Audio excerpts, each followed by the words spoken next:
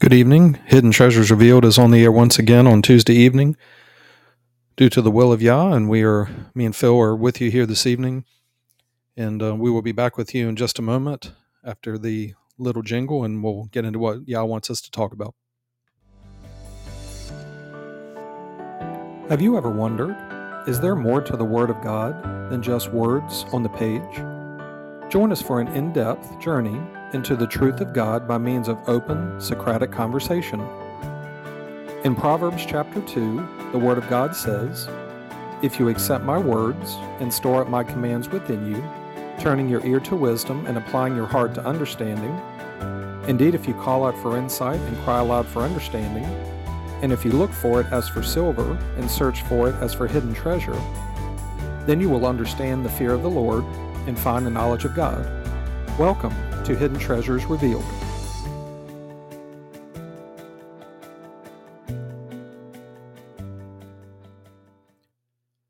Phil, another Tuesday evening together. How are you doing? Doing well. Just living the faith journey, doing what's necessary, and enjoying it along the way. And we'll definitely hit on one of the words you just said, journey, and what we're going to be getting into this evening. And as we get started this evening, this is something that came to mind from Yah for us to bring out and talk about again. In our beginning monologue, where you hear the jingle and it talks about Proverbs, and we make a statement that says that we talk about the truth of God through open Socratic conversation. We haven't talked about the Socratic, and we've been doing Socratic conversation, but we haven't talked about it specifically for a while. And I'm just going to bring this up for a moment, that the point of the Socratic conversation is discovering the truth of God through questions, meaning that we will be speaking truth, but we are not giving an absolute final perfected answer in anything, because we are not perfected yet. We're in the process of perfecting. And the truth of God that we speak, that is given to us by revelation, a lot of the learning, or most of the learning, is through question, trial and error, questions, evaluation. So as you're listening, if you're listening live with us or you're listening later on at a different time, remember that the point of this isn't for people just to listen to us and say, yeah, that makes sense, that's true. Discover the truth through questions. Listen to it. Okay, well, that makes sense. That sounds like something that sounds like it's true. Let me look it up. Let me look into it. Let me question it, because we are absolutely perfectly fine with being questioned about anything, because the Word of God tells us, and we believe this wholeheartedly, that we are always to be prepared to give a good answer, and answers come from questions. So it's just to put this out there to those listening. If you've never listened before, if this is your first time, or you've listened for a while, or your third or fourth, or whatever it may be, the point of this is we have conversation together and we discern, we talk about truth, but it is ultimately for those listening in to really have a steadfast in mind to seek with all your heart, because when you seek with all your heart, you will find God, and Yah will help you to understand their truth, and they will open your eyes. They will remove the veil that's in place so that you can see just like we're able to see. So just encourage those that are listening to, yes, take it in and evaluate it, but don't look at this and say, yeah, that sounds like what I'm used to, and that's true. No. Let Yah be true and every man a liar. So we're capable of making mistakes, missing things. So always weigh it against the truth of God, weigh it against the Word. And if it's something that doesn't line up with the Word, then don't have anything to do with it. But our goal is, with Mother Within, is to speak the truth boldly as we should. And we are still human. And sometimes things come out of our mouth that we intended it one way, and it comes out another. And Yah will allow that to show that, hey, that we're still human, we're still men, but it's by grace that we're saved. And it's about the truth of God. And sometimes we'll say things out of our mouth that it'll be a slip of the tongue. We didn't mean it that way. And those things are going to happen, but it's just another way just to show that this is all about what Yah wants, not focused on what we want, because if it's about what we want, then we're going to stop doing this, because it's not about that. So I just want to bring that out with the Socratic method, that it's about asking questions and then discovering and then asking more questions and seeking for the truth. But it's not about, okay, well, I've got, for example, we just talked about repentance. All right, I've got repentance and it's done. I don't need to talk about repentance anymore. No, you get to a level of understanding, but then there's more depth of understanding and more situations and more places in scripture to weigh against, and more learning and growing. So just to remind everybody that with what we're doing here, it's about asking questions to discover the truth, because if we tell you and you get it, you may get head knowledge, but your ultimate discovery of this is getting the heart knowledge, getting the experience of it, gaining the knowledge of God, and then moving on to wisdom, where you have solutions to different problem scenarios based on the truth that you're understanding by the help of God. Where we're going to go this evening is on something that came to mind today, actually this afternoon. And it actually was based on a scripture that we were, as our guys on Sunday evenings, we meet together. And a scripture came out, a section of scripture. And just this evening, it came to mind that this is what we're going to be talking about. And there's a lot of different misunderstandings on this. And I remember a person that I actually used to work with in a former job that made statements in regards to this. And where we're going to start out talking about, and we'll just see where Yah takes this. And as I was thinking about this, it goes beautifully just in line with what we just talked about with the aspect of repentance. Because repentance means that you have a full turn to Yah, and then you have a lifetime, a full commitment to walking in their ways, never turning back to the old life of sin, continuing learning, growing, and being committed to a changed life.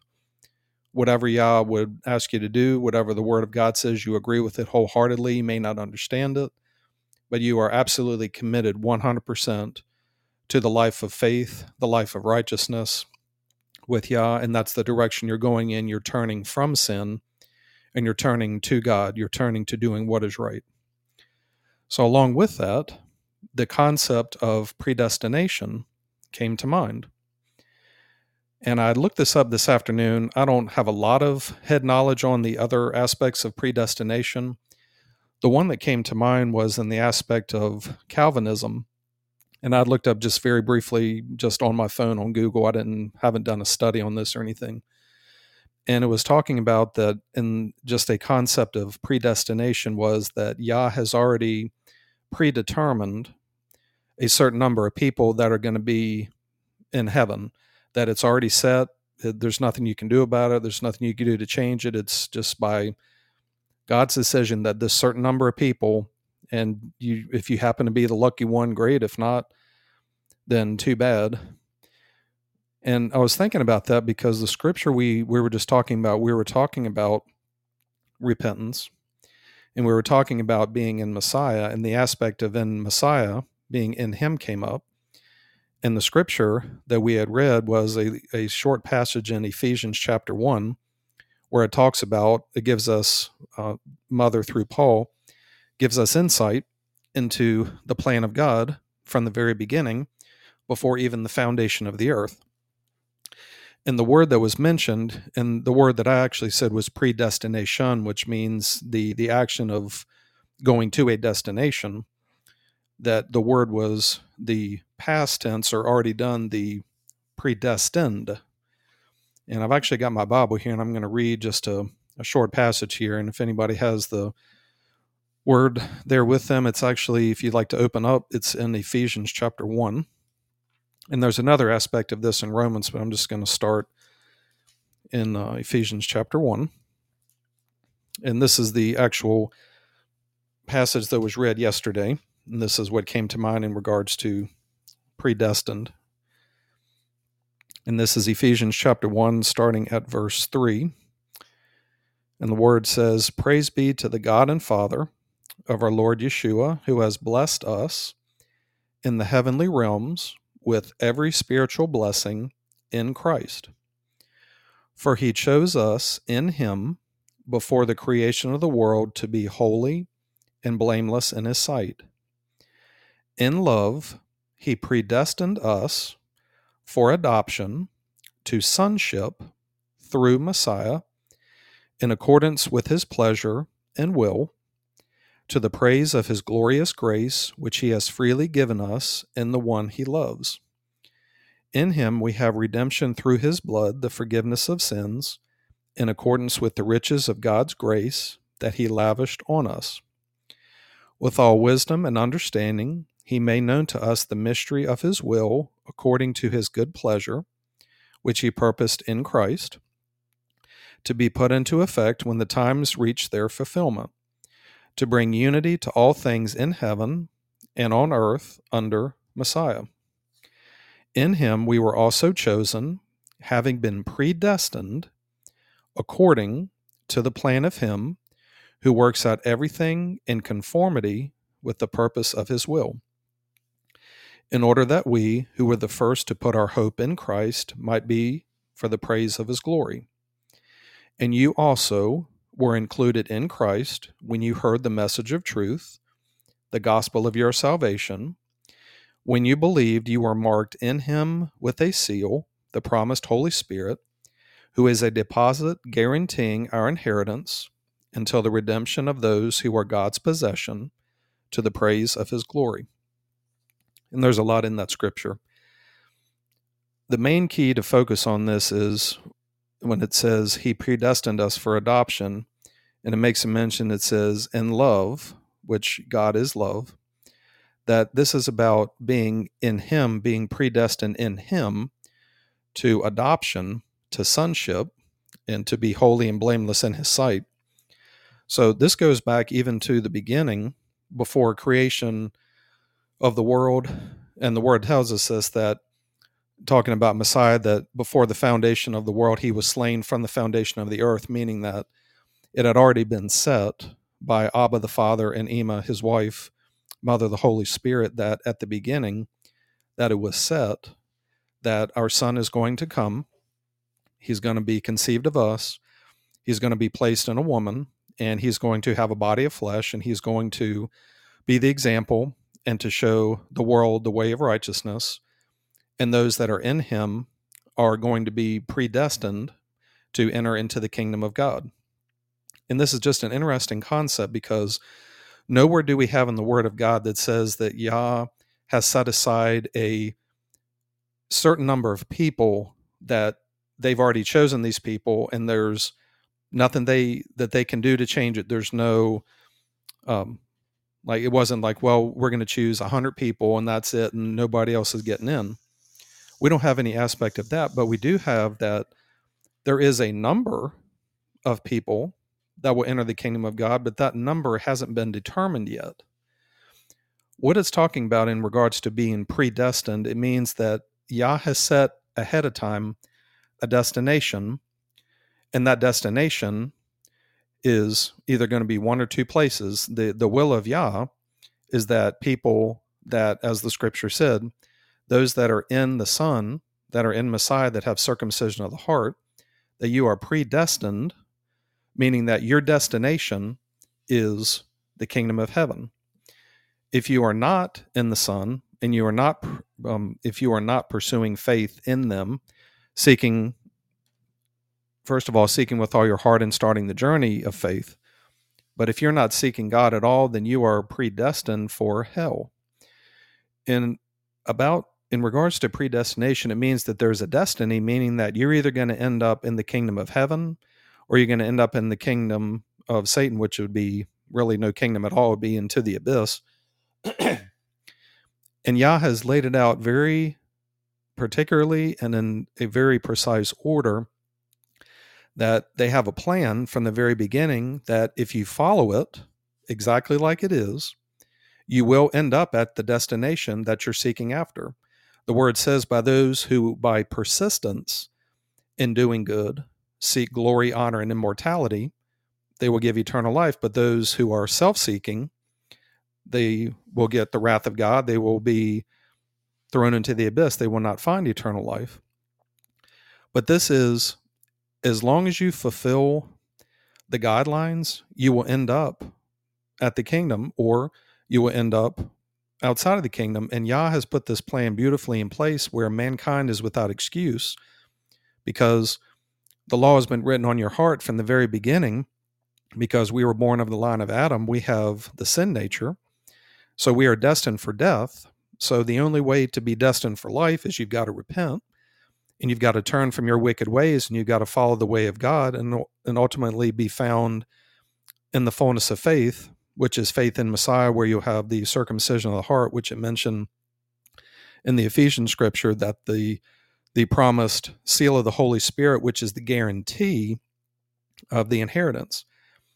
Phil, if you or I were to go, and let's just say we want to be a part of whatever giant lottery it is, let's say the lottery is 500 million. Well, we can sit here and say, man, I really would want to win that 600 million, man, just with everything. I want to win that. Well, until I buy a ticket, I have no chance. I'm not going to be destined at all to win the lottery. So unless I buy a ticket and start the journey, it doesn't matter how bad I want it, how fair it is, how unfair it is. It's not possible for me to win the lottery. And it's the same thing with faith, that you've got to seek God with all your heart to start on a journey for it even to be possible for you to enter the kingdom of God. But the only way that you're going to win that 600 million, you could have a ticket, and I haven't bought one of these in a while. I don't know what they look like, but I'm picturing in my mind a ticket that, let's just say, has 8 or 10 numbers on it. And I'm looking at it, and I'm looking at all the numbers across, and I can have, let's just say it's 10 numbers. I can have 9 numbers matched up in order. But if I don't have that last number, doesn't matter if I have 9. If I don't have that 10th number, then I'm not going to win that lottery. I'm not going to win that big jackpot. In the same, or not exactly the same, but similar to in faith, you can have repentance. You could be walking in repentance and have your sins forgiven. And you may say, well, I've got the ticket. I can get into heaven. And Yah will say, well, no, you have forgiveness of sins, but you didn't find the place where you were in my Son, which you were predestined for. You didn't find a place where you were holy and blameless in my sight because of circumcision of the heart. So therefore, you're not going to be able to enter the kingdom of heaven because you did not fulfill all of the stipulations. You were not in my Son, because by my word, in him, we were predestined for adoption as sons and daughters. So it's so important that with the gospel message that you start the journey, but you start it to finish it. And you must get to circumcision of the heart in order to have that winning ticket. When you have circumcision of the heart, it would be just like playing the lottery and you've got the winning ticket in your hand. But if you have that winning ticket and you don't have it with you when you're at the great white throne judgment, where's your ticket? Where's your circumcision of the heart? Well, if you don't have it, then you're not going to be able to enter the kingdom. And it's the same thing with faith, that, you, like the word says, that yes, you've gotten the fullness of faith, but you've got to continue in the faith, not turning away from it, continually growing and learning in grace, so that it proves that because you have circumcision of the heart, you are improving and growing, and by the grace of God, working on your lower conscience, things like that. You have to hold on to that faith to the very end. And just as a movie that I watched years ago, Willy Wonka and the Chocolate Factory, that golden ticket that everybody can have is that circumcision of the heart. You have the golden ticket. You have the seal of Mother within you, guaranteeing, as long as you remain in faith, steadfast to the end, whether you die in it, whether you're still here when Messiah returns, you've got to be sealed with Mother in order to enter ultimately into the kingdom of heaven. But Yah has already put this plan in place. And yes, we've been predestined in him for these things. But if we don't fulfill the stipulations, then we're not going to end up in the destiny. And I had a thought about this back in the Old Testament about Joshua, that this speaks so clearly to this. that Yah tells Joshua. And people will use the scripture and say, you see, that this is what it is for you as well. And they'll say, the word says, for I know the plans that I have for you, plans to prosper you and not to harm you, plans to give you a hope in the future. And what Yah was telling Joshua was this very thing. I know the plans I have for you because it's been predestined from the beginning of creation before that my son is going to come. And by faith in him, I have a plan for you to bless you and to give you a hope and a future, to prosper you. Well, there's no better prospering than being in the Son of God, because in the very scripture that was just read, it says, in Messiah are hidden all of the spiritual blessings, every spiritual blessing.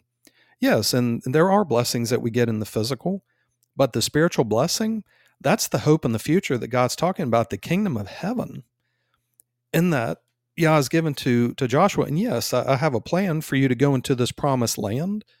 And yes, you'll go into this physical land, but the promised land is the kingdom of heaven. And Joshua is a representation of Messiah himself, that my son, I know the plans that I have for you.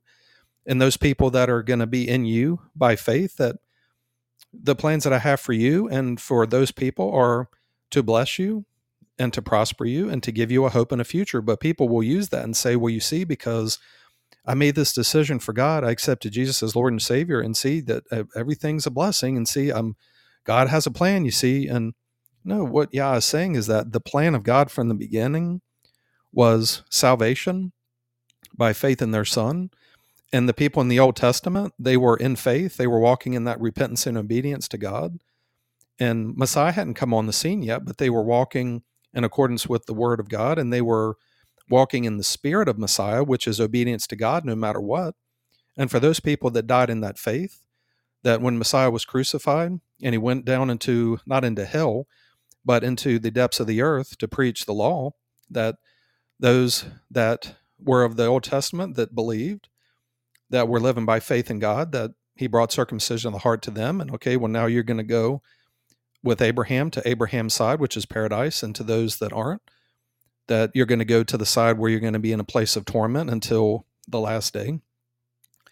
But this is so important that this isn't and people may say, well, how fair is it for God if he were to just say a certain number of people and that's it? Well, but it is a certain number of people that will make it. And we're even told that a very few will make it, but it's not set in stone the number of people that are going to make it. It's that there's a plan that if you follow this plan according to the Word of God, that you will end up there. But if God were to just put people there and say, this is the number and there's no others, well, you would have no free will.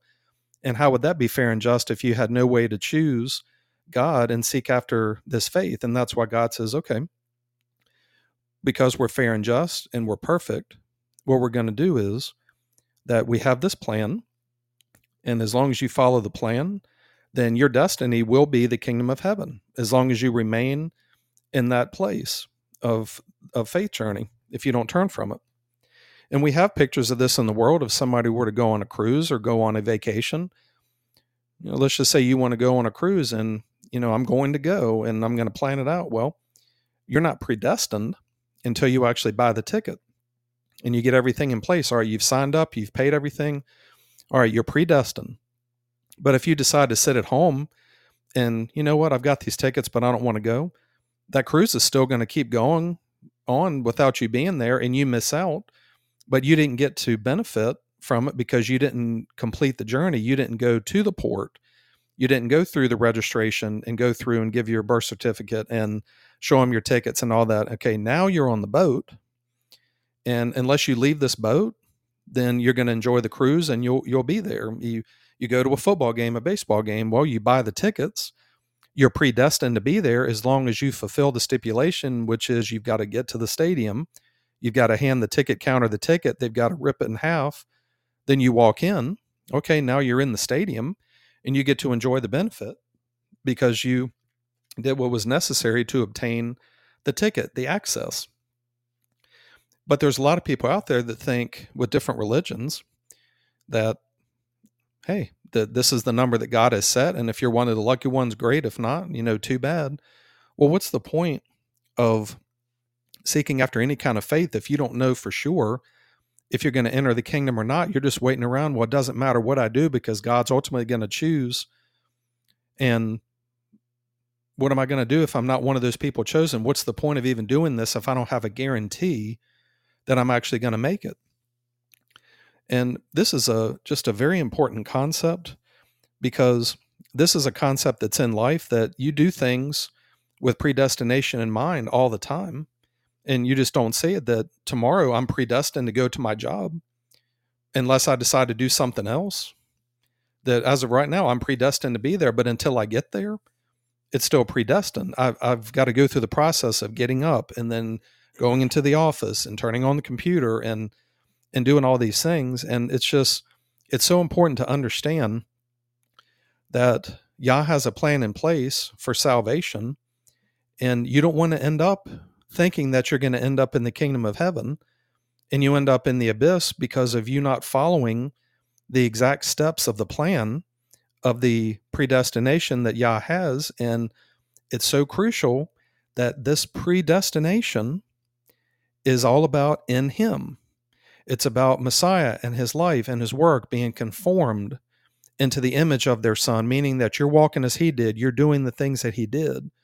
That the plan was for those to be in Messiah without sin, just like He is without sin, so that you can enter into the kingdom, which nobody will enter the kingdom of heaven if there's any sin.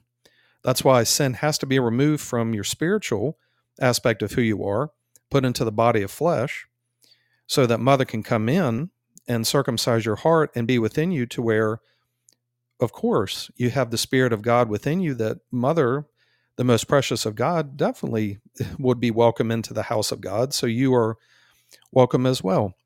This is just another concept that goes with repentance of, this isn't about Yah's just rolling the dice and says, okay, these 10 are in and then you 10 are out. Too bad. Sorry. No, it's a very brilliant, well-organized plan to be fair and just, to give people the free will choice to choose God or to choose self.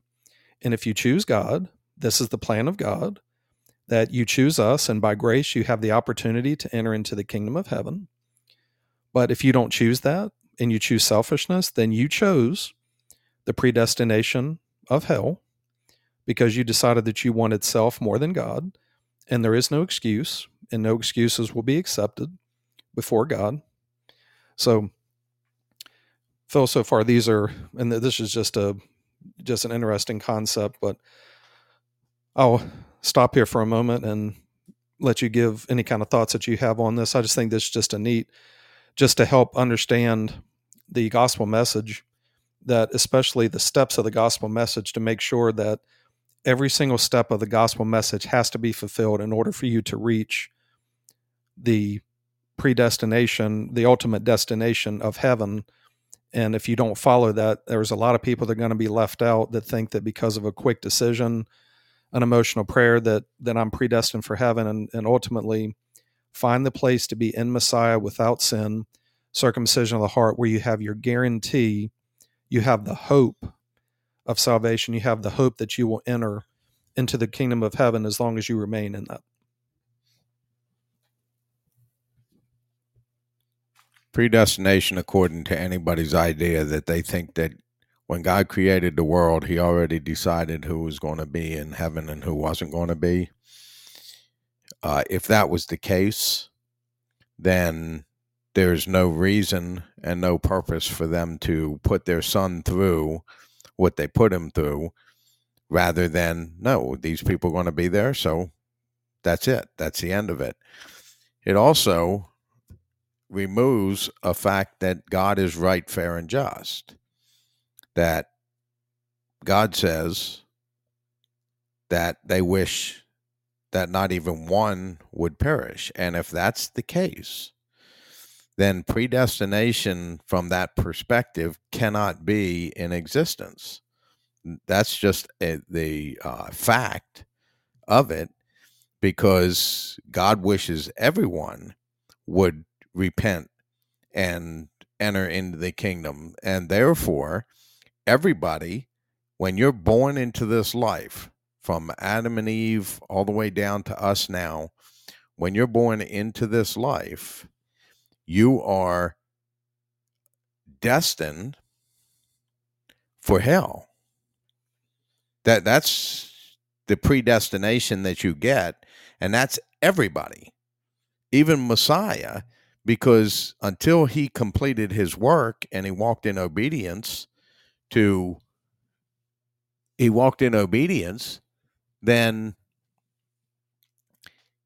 he was then able to have that destination set for him. But he had to, at the age of accountability, he had to choose to not sin. And when he chose to not sin, then his destination was set. But he still had to follow the plan of God in order for he himself to get back into the kingdom. Otherwise, again, what sense does it make for the devil to tempt him when he was led out into the desert for 40 days to be tempted? Well, what does that display if he didn't have the opportunity to reject or to turn away from faith? But he had decided that he was going to obey God at the age of accountability, and therefore he had the destination set. And when it talks about the predestination that you were talking about that Paul wrote about, is that it says you are predestined in him. So until you reach circumcision of the heart, you don't have that predestination for anything and everything. That's a fact of it. You do not have any of that until you're in Messiah with circumcision of the heart. Then you're predestined for heaven, but you have to follow the plan still of God in order for you to reach that destination. If you deviate from the plan of God, then you cannot end up at the destination God has set for you. And the same concept, for I know the plans I have for you, declares the Lord, plans to prosper you and not to harm you. Yeah, that's in the mindset of obedience. When you obey God, then they will tell you what the plans are, and you will follow them because you are being obedient to God. And so it's really important that people understand when the Bible talks about predestination, yes, there are predestinations. And when you are born into this world, you are automatically predestined to burn in hell. But God put grace into place so that you have an opportunity by choice to not go and burn, but to actually be in the kingdom. And when you fall in line with that, that is when you're destined for the kingdom. The aspect of everybody who's born in this life, the Bible says, are destined for two things. And no matter who you are, if you're born here, you have to experience these, and that's death of the physical body, and then face judgment. And there will be nobody who will not die, and there will be nobody who will not face judgment. And that includes Enoch and Elijah, who were taken away, but they were taken away for a time so that at the end, in Revelation, when you have the two witnesses at the wall, that they're going to be the two witnesses. And then when they finally are put to death, then they will finally experience the death of the physical body. And again, they'll lay in the streets for 3.5 days, but then God will bring them back to life again. So everybody who's born into this life is destined to die and face judgment. And that includes Enoch and Elijah. There wasn't an exception put in place to say, well, everybody except for these two. No. Well, it makes sense that God's got them in a holding pattern somewhere. We don't know where. We don't understand exactly where they're at right now, but they will be the two witnesses at the Wailing Wall in Jerusalem that has the ability for fire to come from their mouth to destroy those who try to attack them. And so, with the idea of predestination, you've got to know that, yes, there are predestinations. There are destinations that are set ahead of time. And it's important that you fall in line and follow those destinations. If I decide I'm going across country, then how can I get across country if across country is west and I turn south and I stay going south and I never turn west again? I'm not going to end up at that destination. I can set in my mind, yeah, I'm on the east coast of the United States and I want to get to the west coast and I'm going to go to California. Okay, I have a predestination set. I'm going to do it. But once I deviate from that plan, if I don't turn back and get back on course, then I'll never end up at my destination. And that's the other thing, is just because somebody's predestined, that doesn't lock you in to the kingdom of God. That doesn't put you automatically in there. What it does is it gives you the opportunity that if you follow by obedience the things of God, then you will follow the plan of God, and the plan of God will get you to that destination. And any deviation, that predestination that's set for you in Messiah can go away. And we have that explained in the book of Hebrews, in chapter 6 and in chapter 10, around verse 26, where it talks about that you've been enlightened, you've tasted the heavenly gift, you are destined for heaven, and then you fall away from it. And if you fall away from it, you cannot return. You cannot come back to repentance.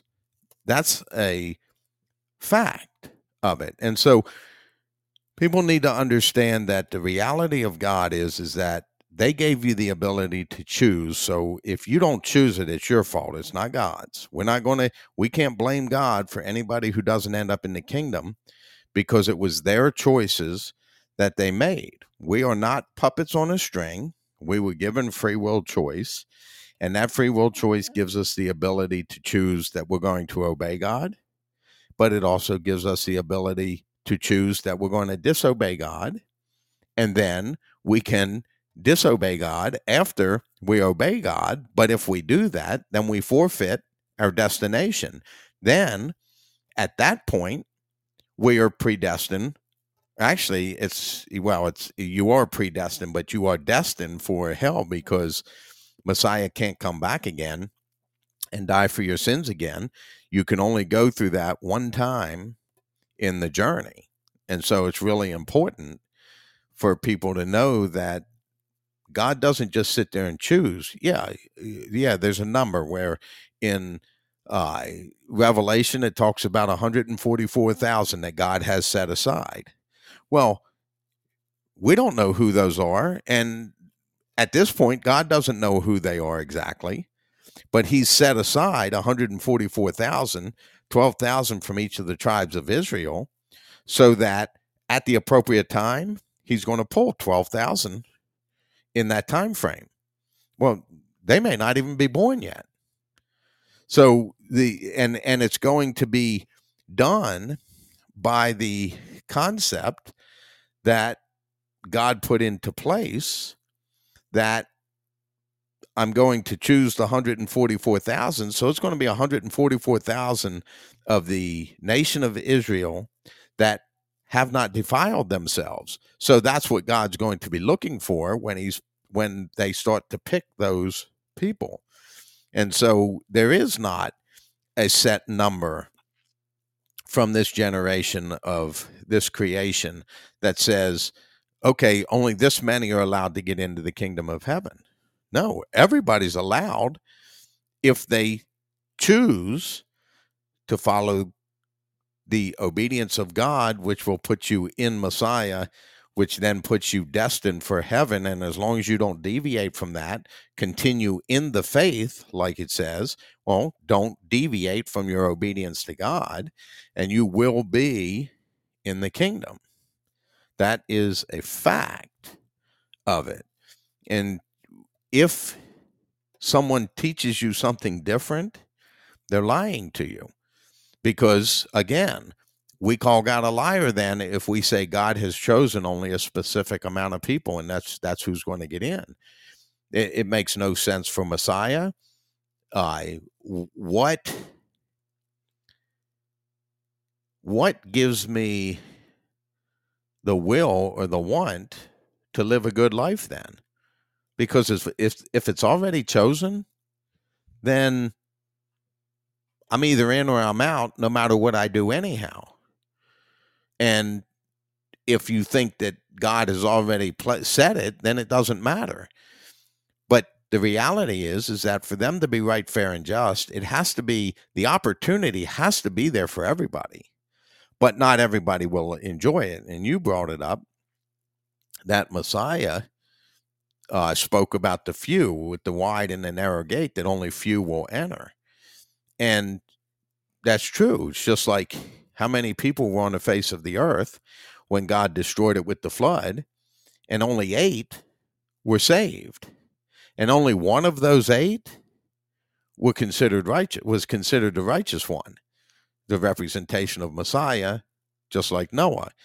Noah, those that were with him, his family, his sons and their wives, and his wife, they were saved by his righteousness, just like we're saved by Messiah's righteousness, but we have to be with him. And when we're with him, we will walk in accordance to what he says. We will obey what he says. We will do what he says.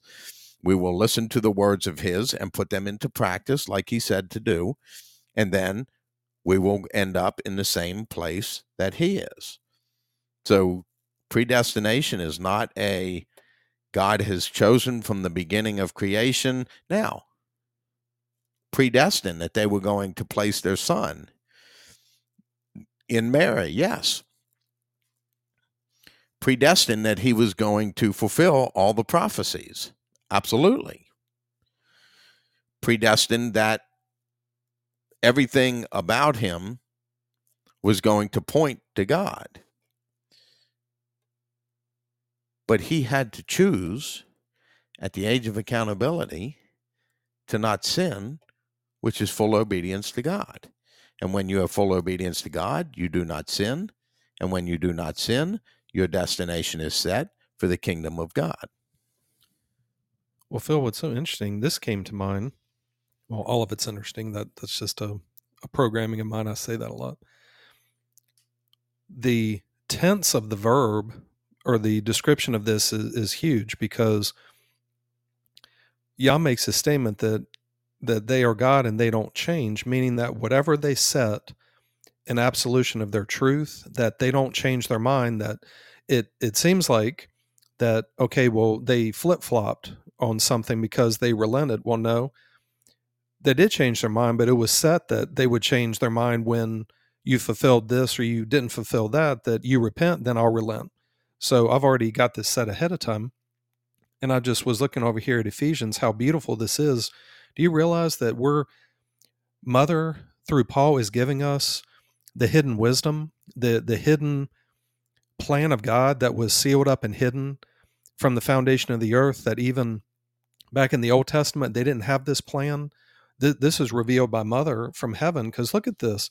This has given us the inside information on the plan of God from the creation that nobody could have known. And what stood out to me was that Yah had all this set in place, that the destination, just like we had talked about recently with the Wizard of Oz, the yellow brick road, that if you follow the yellow brick road if you follow the gospel message, you will end up at that palace where the wizard was, and you could look at that as Yah. But if you don't follow that yellow brick road, if you go off the yellow brick road and you go to the left or to the right, you're not going to get to that destination. And it's set, because look at this. This lines up with the truth that God has given us. It says, for he chose us, which is any man, woman that makes a decision to follow after God, seek with all your heart, you have the fullness of faith. For he chose us in him before the creation of the world to be holy and blameless in his sight. That's the absolute proof that Messiah's work was to come to destroy sin so that you could live with God, because that's the point. How are we going to be holy and blameless in his sight if we don't have Messiah? We can't be holy and blameless without the work of Messiah. But if we don't do our part to be holy and blameless, if we don't walk the journey, then Messiah is holy and blameless. He's in the kingdom. We're going to be left out. But it just gives you the plan of, my son is going to come. It's not by your works of the law that justify you. It's faith in the Son. It's because you believe in my son and you're willing to walk as he did and do what he did. That proves your faith. And therefore you've been predestined in him to be holy and blameless. So that tells you that it's by faith, not by works, because you have to be in him to be holy and blameless. And not only that, it says in love, he predestined us, which means it's already set that in him we would have adoption to sonship. And you could, if it's even a word, daughtership, sons and daughters, through Messiah in accordance with his pleasure and will. So this is a pleasure for God. Like it says that it was pleasing to God to strike Messiah, because this is the plan, that mankind can be saved in our son. We can have the reconciliation to our son. In him we have redemption through his blood, the forgiveness of sins. And it goes on here, in him you were chosen, because Messiah made a statement that many are called, but few are chosen. So everybody is in a place to be called, but you have to be chosen in him. See, that's the thing. It is going to be a set number of people when it's done, but until it's done, that you want to be chosen by God, find your place to be in him, to where, oh, you're in my son, now you're a child now, that, yeah, as long as you don't turn from this, that you will. This isn't one of those where, well, maybe I'll be there. Like, why would you want to pursue after something that you don't know for sure that you're going to get it? It's not worth it. But you can know by that. That's why that the hope that we have is like an anchor, that we know because of the Word of God and because Mother Within, we know we're going to be there as long as we don't turn from it and blaspheme Mother, that we will be there. It isn't, well, maybe, no, because that's being double-minded, going back and forth. That no, it says we have this hope in an unswerving, let's hold unswervingly to the hope that we profess, because it's the plan of God. And in him, we have all the spiritual blessings, we have all the riches, but you walk in predestination. You walk on that journey, you walk in the aspect of it, but until you get to the fullness of it, that's when, the way I'm just seeing this in my mind, is that's when you get the ticket. That's when you get that golden ticket. And as long as you have a ticket, just like the movie, if anybody's seen it, that how did they get into the chocolate factory? Where's your golden ticket? Where's your golden ticket? Well, where's the ticket? Because that's like the parable of the virgins and the oil, that, well, let me have some of your oil. No, you go and get yours. I'm not, the Spirit is within me. We can't share the Spirit with you. You've got to work it out. And Messiah comes back, and you're going to be at the great white throne judgment, and he'll look at you and say, Mother, hey, go ahead and, I see you have circumcision of the heart. Go ahead and enter into the paradise of your father and mother. But you don't. And what does Messiah tell the person? Where's your ticket that shows that you've got the seal of my mother and you don't have sin? Get away from me. I never knew you. You practice lawlessness. You're a sinner. Get away from me, because you don't have the ticket. And because many years ago we went on a cruise, and I remember we were and you were all over this, just make sure you have your ticket, make sure you have your birth certificate, you have multiple copies, check it again and check it again. And we're getting out of the van, check it again, because you get up there and they're not going to listen to any excuses. You don't have what you need. I mean, they may say, well, I can feel for you, but if you don't have these things, you don't have your ID. And it just speaks so much to the kingdom that repentance, obedience, trust, the fullness of faith, you must have circumcision of the heart. You must be without sin when you perish from this earth, because the sin nature has to stay in the body of flesh. If you don't have it, then you'll be in that long line, and there will be people that, as a last-ditch effort, will cry out to Messiah, and he'll just plainly tell them, where's the ticket? Where's the seal? Where's the seal that seals you for this day? Where's the spirit within your heart? I don't see it. So therefore, and what's interesting about this is that you've got to have all aspects of God to enter into the kingdom, because in order to get to the Father, you've got to stand before the Son, but you have to have Mother there in order to stand before the Son and be allowed back in, or not back in, but allowed in through the door, which is Messiah, because he's the door. And then you make it to the Father, you make it to the ultimate kingdom of heaven.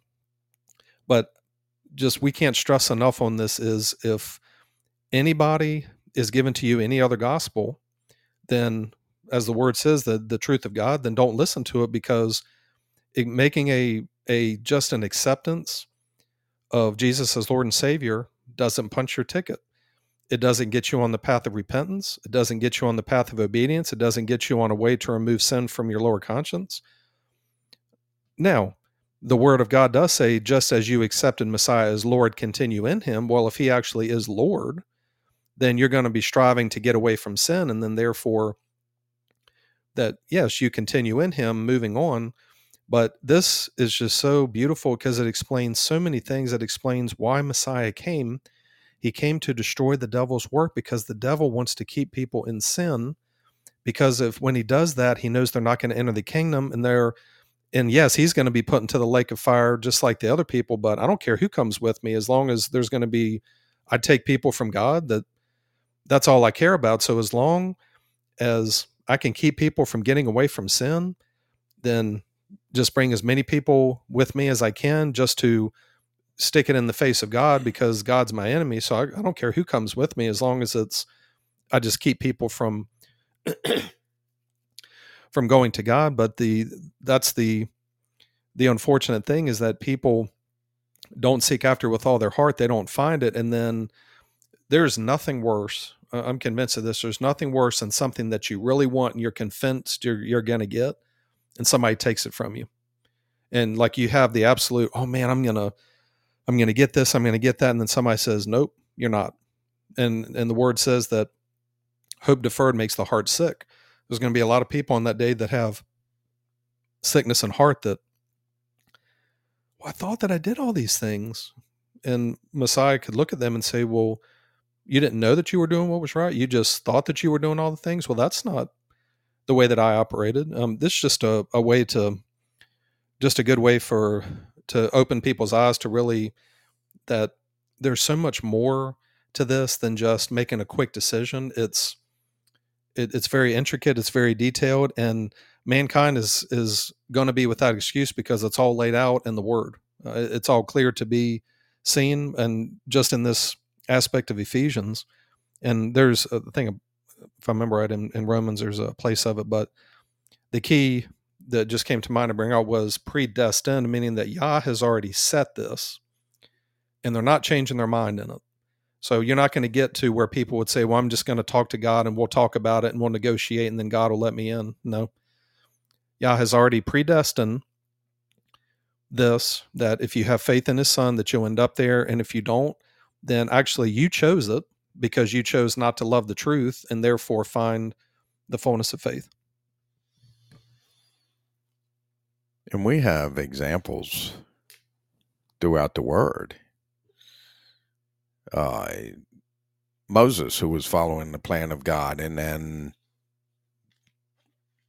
forgot to circumcise his son, and his wife did it and threw the foreskin at his feet, close to being destroyed. one who was destroyed, removed from Yah's grace, was King Saul. When he disobeyed, because disobedience is sin, when he disobeyed, when he went into the one battle and they were supposed to kill everything, and they kept the good animals, and they didn't obey God. And then he was I did obey God. Then what is this bleating of sheep that I hear?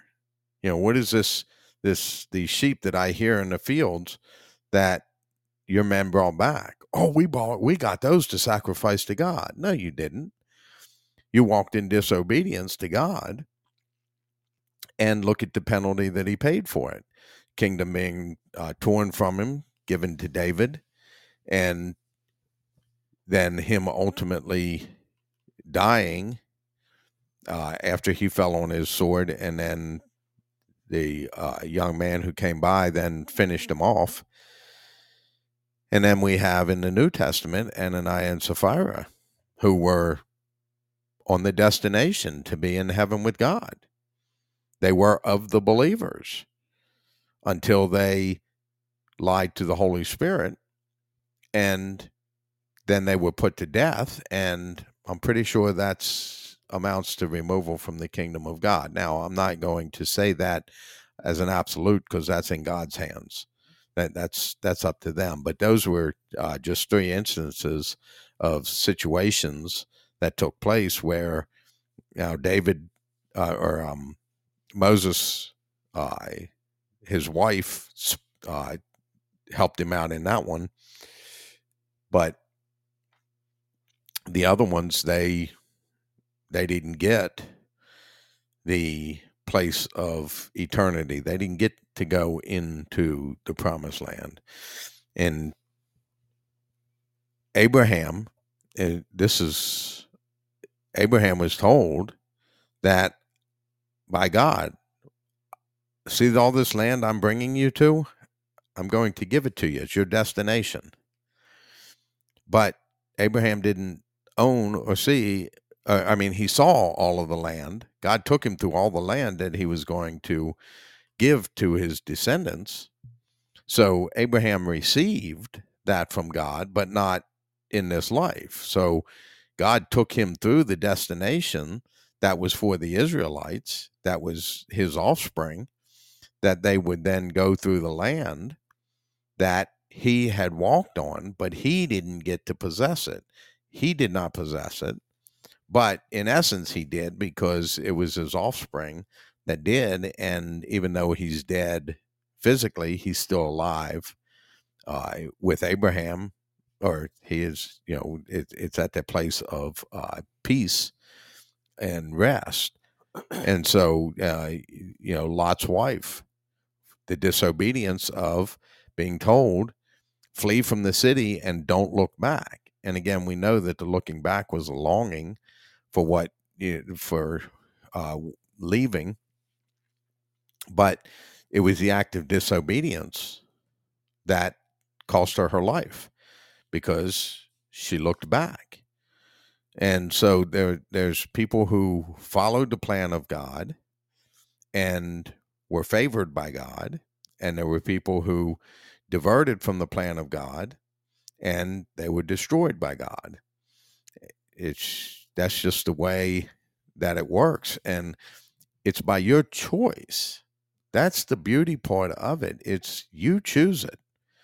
Because if God has removed all excuses, because in Romans it says man will be without excuse, then you can't blame God, because God made it in such a way that you have the ability to do what is right. You have the ability to choose to do the right and reject the wrong.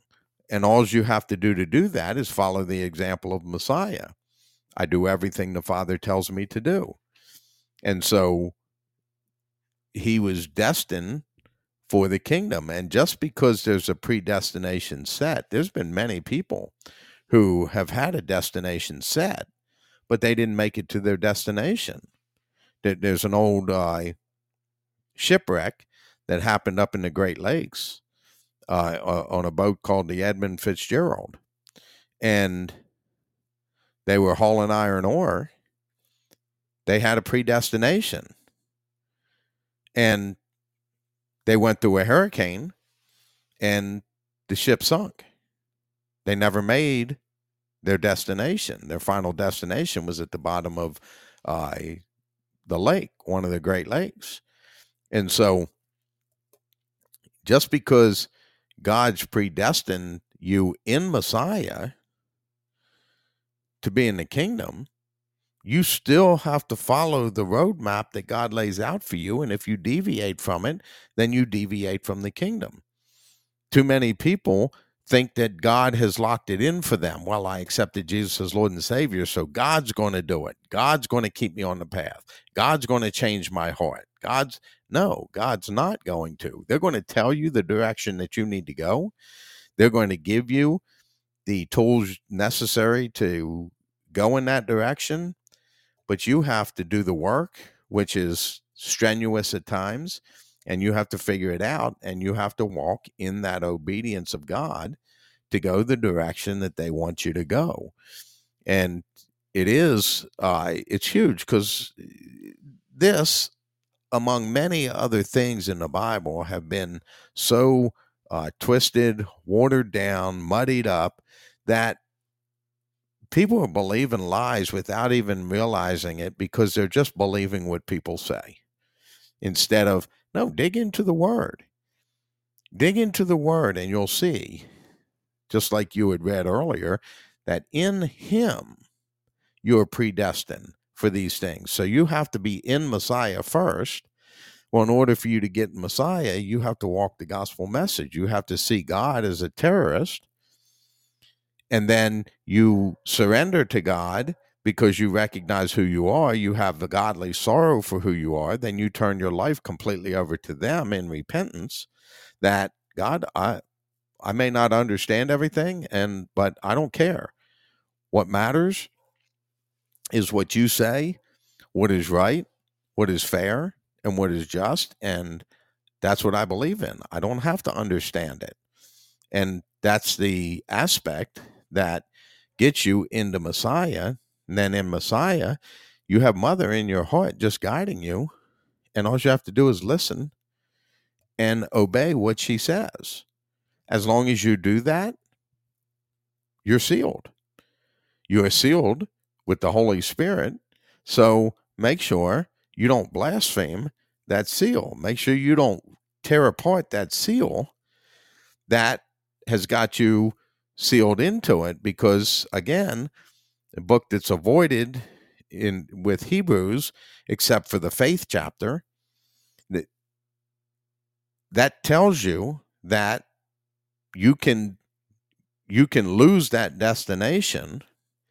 And once you lose that destination, if you choose to fall away from God after you've had circumcision of the heart, after you've gained the knowledge of truth, then there is nothing left for you but a fearful expectation of judgment and fire, because that will, without fail, be your destination. But before you make it to that final destination, you will make it to the white throne judgment. And trust me, when you leave this world, you will automatically know. You don't have to wait till you get to the white throne judgment. All things will be made clear to you when you depart this life, and you will know it was your choice you made that put you wherever you are.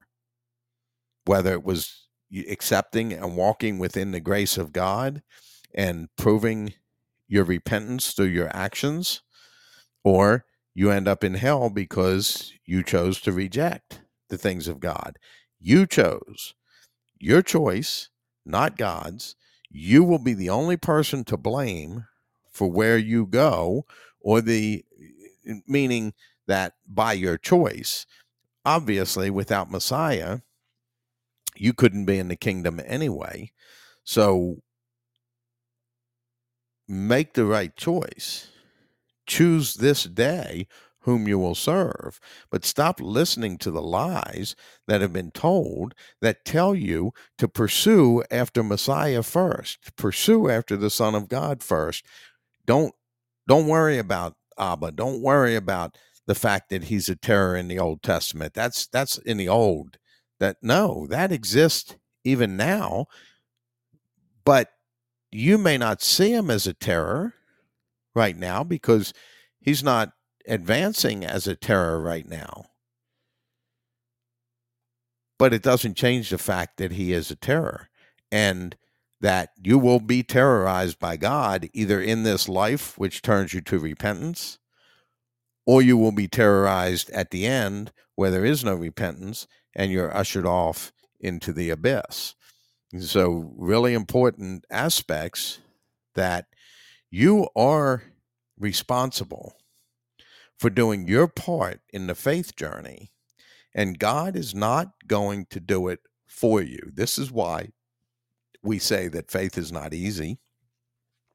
Now, it is bearable, and God will not give you anything that you cannot withstand, but you have to be the one withstanding it. You have to be the one choosing the right and rejecting the wrong, choosing the obedience of God over the disobedience of God. And it's necessary that you walk in this understanding that you must go through the old covenant, you must go through the original covenant, the law, in order to understand that God is a terror, and God is a terror to you because you have broken every single law that he had put out there. Because if you've broken one, you've broken all of them. And so God says, you've broken all the commands, you're going to hell. That's what's supposed to bring about the fear of God. And then with the fear of God, you start to decide what you're going to do. And you're going to do, if you want salvation and you don't want to burn eternal, then you'll set your mind that you're willing to do whatever it takes. You don't care what the cost is. And just like in Proverbs, when Proverbs talks about getting wisdom, get wisdom. If it costs you everything you have, gain understanding. Get that wisdom, and it because it's going to cost you everything you have. You have to die to your own selfishness, and that's a high price that people don't want to pay. People don't realize that their selfishness within their subconscious, or what they've been programmed in this life, is the thing that's keeping them from having the full faith in God. But they can't see that they're acting selfishly. They think they're doing things to help other people, to be good to other people. But they can't see that they have an ulterior motive in their subconscious. Why? Because it's subconscious. It's below the surface. You're not seeing it. You're not looking for it. Until you start digging into it and looking for it, you can't see it. And therefore, you have to dig into your subconscious so that you can get rid of the things that deviate from the plan of God and bring into play the things that keep you on that path and that journey of God. I had this come to mind about the falling away aspect. That I had this picture in my mind that you're sealed, that your life is hidden in Messiah, in God, when you have the fullness of deity in bodily form. You blaspheme mother, you're in Messiah, and therefore you break that seal, and now you're outside of Messiah. And because in the spiritual realm, it says that you're in the spiritual realm in him. So it would be like coming out of him in the spiritual realm and seeing you as being a sinner. And it's an immediate falling away. It's just like if you were to break a seal of a drink, a package. Like, I don't know if you've ever attempted to open like a thing of rice and you're pulling on it, and then the whole bag, just the rice, pieces of rice just go everywhere, and it's just all over the floor, and it's just everywhere. And that's the thing, you would just fall away, like you would just be completely just sucked out and removed. and you can't go back. It's like such a huge fall that you can't be reconciled again. And it came to mind in the aspect of Abraham that the way God works in their fairness and justice, it's just like when they asked Messiah, well, show us the Father. And he says, if you've seen me, you've seen the Father, meaning that the only way you were able to see me is you've seen the Father because of your repentance, that you were brought to me. And it made me think of this aspect. Abraham, Moses, Joshua, the prophets, they had the Spirit of Christ within them, that they were obedient to God. Whatever God said, whatever Abba said for them to do, just like Abraham, he did it. If Messiah was on the earth with him there, he would listen to and believe in Messiah because he believed in God, and he would do whatever the Son would say because he obeyed God. He obeyed the Father. So it takes it from the physical first, and Yah knew that Messiah hadn't come yet. So the fairness and justice is when they die, they're going to go to a holding place so that when Messiah comes, to those who died in faith, in that full obedience, that full commitment, they circumcise their hearts. And because of that, you're going to get the circumcision of the heart, because if my son was here, you would believe in him because you believed in me. It's just like if you believe in the Father and the Son, you will believe in the Mother. It goes because they're of the same, they're one, they're unified, that whatever God would tell you to do, it wouldn't matter if it was Mother, if it was Yeshua, Abba, whomever told you, you would do it. And that's the thing. He knew that they couldn't have the circumcision of the heart and the spiritual because Messiah hadn't come, but they were doing everything that they could do. They did everything they could do. They circumcised their hearts, and therefore they weren't able to transfer to the spiritual yet. That's the only reason that they didn't. So what makes people think that you can start on the spiritual side here and then just forget all about the Old Testament? Then that means you're putting the work of Abba to the side and just, well, I don't need that. I'll just go directly to Messiah. And Yeshua would give them the law of God. He would give them, you need to repent. You need to follow the commands, because that's the way that's going to bring you to me so that ultimately you can be saved. And Phil had this thought, and we haven't said this recently, but out of our mouth, if somebody asked us, we shouldn't be saying to people that we're saved. Now, we're on the journey of being saved, but until we get to the end, that we're not saved until the end. Like people will say that, well, I'm saved, or I got saved when I was 10 years old, but you're not saved until that final day when you're standing before God and you're saved from sure death. That the salvation, because it says godly sorrow brings repentance that leads to salvation, which salvation is Messiah, meaning that it leads to you living the life of Messiah. That's what repentance leads to. And as long as you walk as he did and continue in that, because Messiah's own words, Matthew 24, the one that stands firm to the end shall be saved. Now, the end could be when you die. The end could be when you're caught up in the air.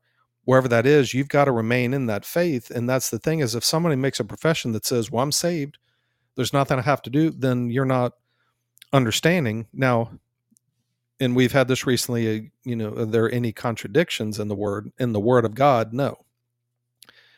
The word of God does say this, though.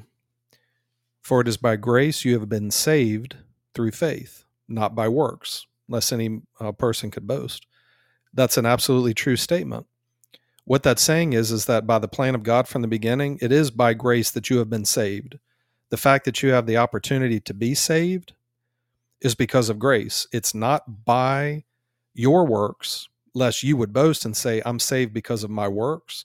But there are works in faith, and the Word of God says that in Messiah we are predestined for good works. That's what we're called to, but those good works are by faith in him. Those works are walking as he did, doing the things that Yah has set out in place. It's not you on your own setting aside faith in Messiah aside, you doing these works in order to be saved. That's not what God is saying. And I found this scripture here in Romans where it talks about the predestined. And this is one where this is a scripture a lot of people will say, hey, you see, everything works together for good. And it says this is in Romans 8, looks like 19. And we know that in all things God works for the good of those who love him, who have been called according to his purpose. For those God foreknew, he also predestined to be conformed to the image of his Son, that he might be the firstborn among many brothers and sisters. And those he predestined, he also called. Those he called, he also justified. Those he justified, he also glorified. So Yah is saying that the predestination of this faith, the gospel message, is those that he called. So you repent to God, you walk in repentance, God calls you. You come to the Son, he shows you how to be justified. And those he justified, he glorified. That's the circumcision of the heart. That's when you have the fullness of faith, the fullness of deity in bodily form. So Yah has predestined men and women to be called, be justified, and to be glorified. But all that has to be done. You can't be glorified and then justified and then called. It has to be in the order. You've got to be called first, then you've got to be justified, then you'll be glorified, then you'll be perfected at the very end. So it goes in order. You can't be perfected at the beginning. Once you enter the kingdom, you're going to be perfected. You'll be given a new body that will be able to, an immortal body. In that circumstance, that's an interesting scripture there in regards to that. So God's given you the gospel message right there. If you go straight to Messiah, then how did God foreknow you? In that scripture you read, he foreknew. Those he foreknew. Now see, he didn't say those he foreknew he predestined for heaven. He predestined for what? To be the likeness of his Son. So in order for you to get to the Son, you think you've reached the Son without going through the Father, it's an impossibility, because the Father has to know you ahead of time. That's what he's saying. You came to me, you repented to me, then I foreknew you, and because I foreknew you, I predestined you then to be in my Son. So now, because I knew you and you repented to me, now I put you over, you're predestined to be with my Son, and he will teach you the obedience, and then the Son lines you up for you to be predestined for the Spirit. And so just like you traveling from the East Coast to the West Coast of the United States, there are going to be stops along the way. You're going to have to stop for gas. You stop to stay overnight. So you have destinations that you're going to, that are preset. You start out. Most people don't start out a journey and just, well, we're just going to drive and we'll get there. Now, most people map it out. In this day and age, they use the GPS, but even the GPS maps it out. And once it maps it out, okay, you're going to go from here, you're going to go into Tennessee, and then Tennessee is going to go into Kentucky, and Kentucky, you're going to go over here, and then you're going to go up. But the GPS puts you on that journey, and you follow the GPS. Why do you have a GPS if you're just going to keep making turns that the GPS isn't directing you to? The GPS says go this way. That's why you use the GPS. So you want to follow those directions. If you don't follow those directions, you're going to get lost. And when it comes to this, you have to follow the objective of the order of things. And the order of things is you have to go to the Father first. The people that were being spoken to with the New Testament writers were people who lived through the law of God, people who were striving to live the law of God. And then this comes along to show you that, okay, still strive to live this, but don't do it with the idea that it's going to earn you something. Do it because it's right to do. Don't do it because it's earning you something. And so just from that scripture there, it gives a couple clues that you have to go to Abba first so that Abba can foreknow you. And Abba cannot foreknow you until you see Abba as a terror and you surrender to him. And then in that surrender, you come to believe in them. And when you believe in them, you repent, you turn your life over to them, which means you agree with absolutely everything of who they are, whether you understand it or not. It doesn't matter what you understand. Trust in the Lord with all your heart and lean not on your own understanding. Why? Because they're perfect. They have perfect understanding. That's who I want to lean on. I don't want to lean on my understanding, because if I lean on my understanding, then it's going to be wrong. And so, again, for people who are seeking with all of their heart, that really want to know the truth of God, you have got to go back to the Old Testament. You have to see God as a terror, and then you have to surrender and figure out how you're going to become a friend of God. Then, when you repent to Abba, now he foreknew you. He foreknew you, which means he knows you before you go to Messiah. Those he foreknew before Messiah, then he predestined them because of repentance. He predestined them to go to Messiah to learn obedience. And then once you learn the obedience there, then you're predestined to go to the obedience of mother, or the trust of mother. And so you have a threefold destination, that in order for you to get to the fullness of circumcision of the heart, it's a must. You must hit the destination of Abba first, the Father. Then you must hit the destination of Messiah. And then you must hit the destination of Mother. And that will bring you through the repentance, the obedience, and the trust. And that's what will bring you the circumcision of the heart, the removal of sin, taking the sinful nature out of your heart and placing it in your body of flesh so that you no longer sin. Because sin is of the heart, and the sin nature is taken out of the heart. You no longer have sin in your heart. You no longer sin. It's an impossibility for you to sin, because no sinner will inherit the kingdom of God. Anyone who claims that they sin will not be in the kingdom. Anybody who does not walk as Messiah did will not be in the kingdom.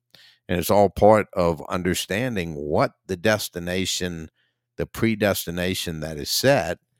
What is the destination, and how do you actually get to the place where it becomes a predestination for you? Like you said about going on a trip or going on a cruise or flying somewhere, you can decide you're going to go, but until you purchase the tickets, it's not set. Once you purchase the tickets, now I'm predestined to go to Italy, or I'm predestined to go on this cruise to the Bahamas, or I'm predestined to go somewhere else, drive out to California, or whatever it is. That's the concept within the midst of it. And it's beautiful because it's in the Word. And it's hard for people who have been told that you just go to Messiah. And then, well, where should I start in the Bible? Start with Matthew, Mark, Luke, and John. No, go back to Genesis, because that's where you need to start. You need to be in the Old Testament and see what God did to the people who disobeyed them, and pay attention to the book of Hebrews, when Hebrews talks about what God did to the people who disobeyed. For 40 years, they died in the desert because of their disobedience. It also says that they did not enter his rest, if not because of their disobedience. So disobedience is the sin, and you have to find a place where you are not sinning by being disobedient to God. Well, you had mentioned the Abraham side and the place of torment. Look at what the difference in the two sides does. The reason that it's paradise on one side, you don't have a guilty conscience. Sin, you have circumcision of the heart. You have no guilty conscience, no guilt of sin. So therefore, you're just waiting for your as Yah told Daniel, that you'll rest and you'll wait to receive your allotted inheritance, which is eternal life in the kingdom. And the other side, the reason it's torment is because you have sin still in your heart when you've already passed from the earth. It hasn't been removed from you. So it's just telling you you're condemned, you're condemned, you're condemned, and you're just waiting for the final judgment. You're awaiting the terror of God because you didn't face the terror of God on this side, and you didn't to get away from sin. So therefore, what waits, because the condemnation is already on your heart because the written code hasn't been taken away. So like that experience that you had where you were to hear that terror, I'm thinking about it differently now, that it's not that people are just yelling and screaming. It's that you're in your own place of torment because your guilty conscience, and you cannot get away from it. You can't change it. And it would be just your own guilt is tormenting you because you're just waiting for judgment, and there's not a thing you can do to change it. Which, think about how life is now for us. How is it paradise? Because you don't have a guilty conscience. You go through life and you have a peace because there's no condemnation. So it'd be like if we were to go into the court in the city here and just go and listen to the judge, and we could watch people go before the judge, and we don't feel condemnation, or we don't feel that, oh my gosh, I got to go before the judge for the ticket. And oh my gosh, I don't want to be punished. And you're just sitting there watching, you're in the courthouse, but I don't have any condemnation. I don't have any kind of guilt or anything like that. And that's the thing, is find a place where you don't have the sin nature, so you can then go boldly before God, where the word says in one of John's letters that go boldly before the throne of grace so that we can get help in our time of need. That boldly doesn't mean arrogantly or pridefully, just means speaking to God in a humble, matter-of-fact way. Yeah, I need some help in here. Please help me. I'm not seeing this. Help me to see it, kind of thing. The worst thing that's going to happen to some people if they don't repent is you won't be able to, once it's set, that it's not going to change their mind. And whatever you died in, if you died in faith in the Son or not, that you're going to receive whatever was done, as it says in the word, whether good or bad. And I was thinking about Noah, that Noah was predestined to build this ark. But what if he didn't build it? Then he would have perished in the flood just like everybody else. But he was diligent in walking in obedience to God. So his destiny was, he got into the boat, and Yah brought the animals, and Yah shut the door. So the destiny was set for him, that he was going to be saved. But all the people that didn't were, other than Noah and his family, they drowned. And what a beautiful spiritual understanding of Messiah and being in him. And there's going to be a day when Yah will shut the door and say, all right, there's nobody seeking with all their heart. It's time for the Son to return. And if you're not in him, then you're going to be destroyed. So find your place here where you're in the Son, that you're in the one righteous man who was Messiah, that by his righteousness that we're able to be justified. And there's different stories. I mean, you can look at the Exodus. I mean, there's just so much depth to this. But what I'm really getting from this is just an understanding of predestination isn't a set number that Yah already determines that you have no choice in.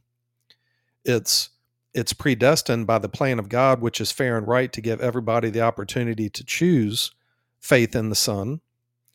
And if you do that, then you'll receive eternal life. And if you don't, it just removes all excuses, that people cannot go before Yah and say, I didn't know, I didn't understand. No, you did. You suppressed the truth because you preferred the love of self instead of loving the truth. And then therefore you didn't have the opportunity, well, you had the opportunity to be saved, but you were the one that wasted it because you suppressed the truth, that my creation was all around.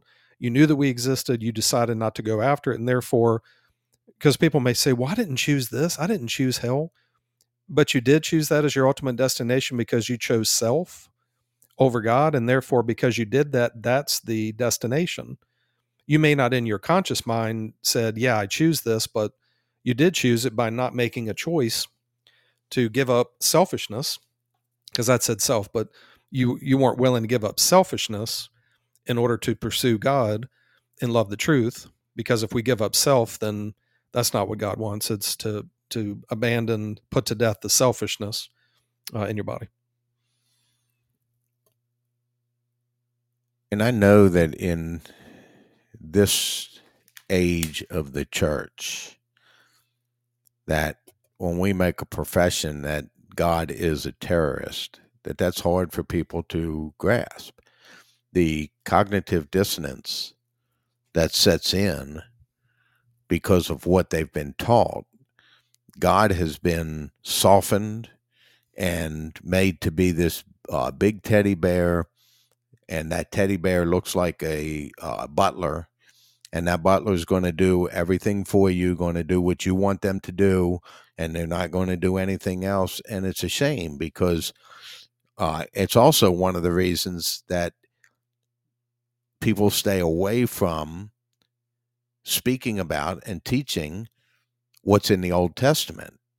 People don't teach the terror of God in the Old Testament and why you should use that as a reason to uh, get yourself right with the terrorists, get on the terrorist side so that you don't have to worry about it. You're a friend to the terrorists. Now they're no longer a terror to you. But too many people try to approach God as a friend first. And the reality is that, trust me when I say this, you would much rather see God as a terror now and figure out how to do what's necessary to be able to become a friend of that terrorist than for you to wait until the final judgment where you can do nothing to become a friend of that terrorist. And it's a fact. God is a terror. And again, you know, I encourage anybody who listens to this that go through and read the book of Hebrews. I've been listening to it on my phone for the last 3 days, and I've been listening to it over and listen to the warnings that God gives, and what God's not going to spare you. He didn't spare his own son. He's not going to spare you. He didn't spare his own people, the Israelites, when they disobeyed. He's not going to spare you. And so it's just really important that people really dig in and see what the Word of God says, and let that be your guide. Don't let your let like with the old saying, let your conscience be your guide. Okay. Well, let's say this. Let your good conscience be your guide, because conscience within itself is knowledge. It's with knowledge. So you want to make sure you do it with good knowledge, and all you have to do is read the Bible. Go back and start in Genesis and read through and see what God did to those who rebelled against him or disobeyed him, nations that thought they were going to overtake the Israelites that were destroyed because of it, and even Israel themselves being destroyed at times because of their disobedience to God, them not doing what God told them to do in the midst of it as well. So this is just important stuff that we really want people to make it a study of the Word of God. The Bible will tell you everything you need. Again, like you said at the beginning of this, don't just listen to what we say and yeah, that sounds good and yeah, I believe that. No, because then you're believing in us. If we say something that sounds good or that makes logical sense, then go dig in the Word and discover it for yourself, because that's where it's going to mean something to you. When you discover it for yourself, it means something to you, and then you're able to then work out your salvation with fear and trembling. Now, once you work out your salvation, once you have the fear of the Lord, which that's what the whole purpose of God being a terror in the beginning is, that you have the fear of the Lord. When you have the fear of the Lord, that's the beginning of wisdom. So without you fearing God, without you even going to Abba from the Old Testament perspective of them being a terror, that you fear them, you can have no wisdom of this, of the spiritual wisdom in this life, because the Word of God says that the beginning of wisdom is the fear of the Lord. And so what we're saying may sound strange to today's church, but the reality of what we're saying is true in the perspective of God and what they want. But then when you become a friend of God, then you get all kinds of knowledge and information and understanding and things that you never would have been able to understand before in your life. Stuff that we talk about on this podcast, I couldn't have come up with this stuff. I barely made it through high school. I didn't go to college. A lot of things were like I did good in the subjects that I liked, but the ones that I didn't like, I didn't excel in, and I got bad grades because I didn't really care about them. Well, I'm glad I care about the avenue of God because it allows me to excel in that. But if you don't care about it, you can't excel in it. You can't strive and drive to do what is right, to be able to be in that predestined plan of God through faith in Messiah. This was in actually the same area that I was reading in Romans, and this speaks to just what you had just said, and it says this. And this is talking to people that want to know the Word of God and really are desiring it and seeking after it. What then shall we say in response to these things? If God is for us, who can be against us? And you just said God is a terror, that if we're with God, God will terrorize other people on our behalf. And we think, well, God, would God do that? Yes. And God will even do this, that you're going to go and speak to these people, even though they won't listen to you. And if you don't speak to them, I will terrorize you before them. So what's better? You being nervous on, oh my gosh, somebody's not going to accept me. Or Abba says, you're going to go do this. And if you don't, I'm going to be a terror to you. So what's your choice? And it's like, oh, okay.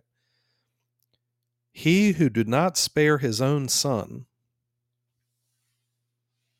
And I remember, and Abba said this to me, do you think that you're better than my son? And if anybody says yes, you better just don't say that, or don't even, and if somebody would say it, it would be tongue in cheek, but no, because no, you're not better. You're better off being in him.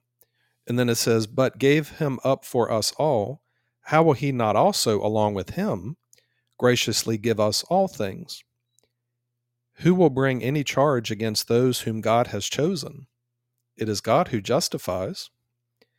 Who then is the one who condemns? No one. Messiah, who died, more than that, who was raised to life, is at the right hand of Yah and is also interceding for us. Who shall separate us from the love of Christ? Shall trouble or hardship or persecution or famine or nakedness or danger or sword? As it is written, for your sake we face death all day long. We are considered as sheep to be slaughtered.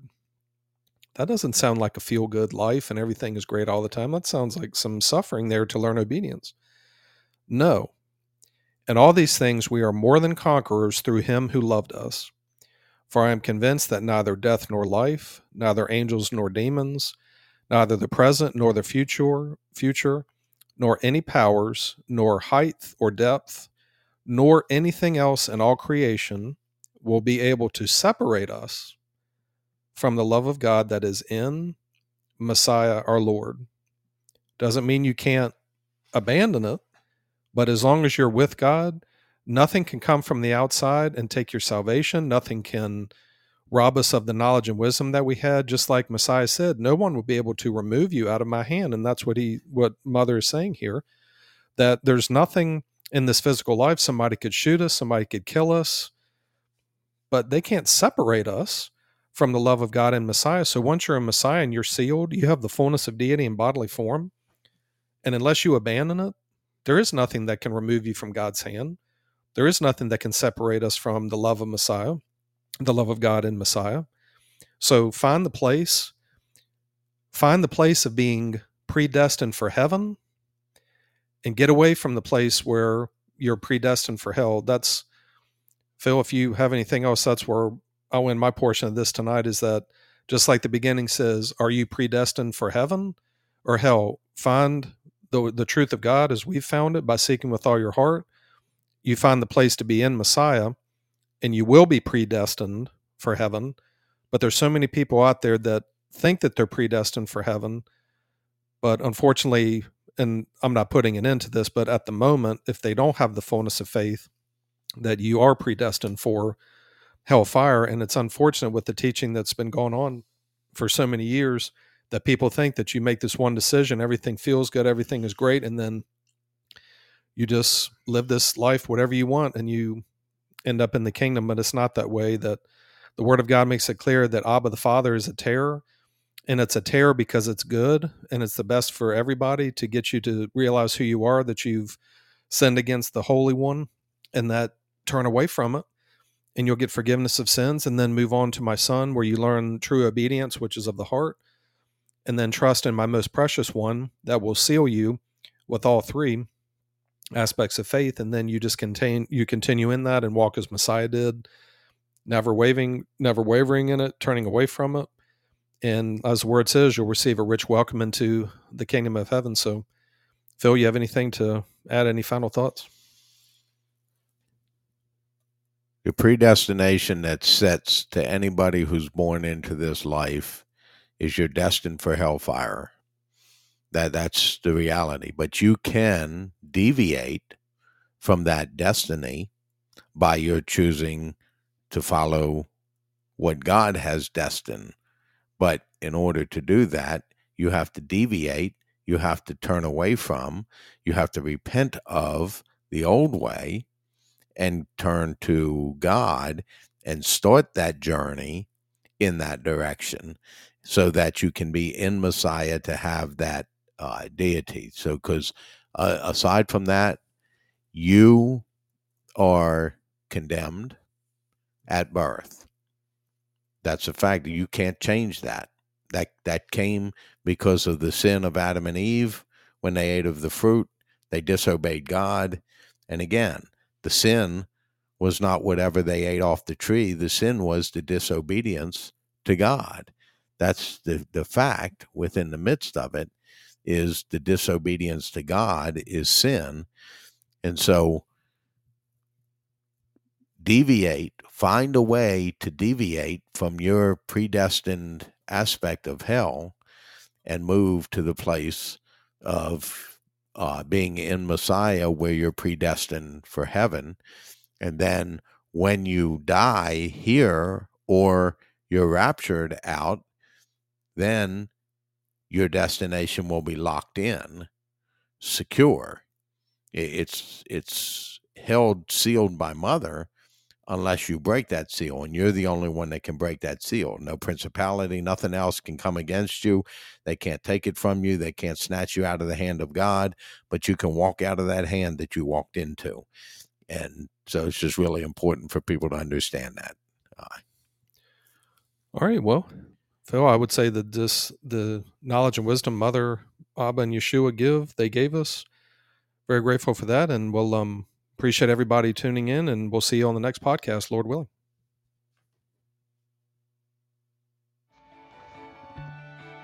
Thank you for joining us today on Hidden Treasures Revealed. We want to leave you with this thought.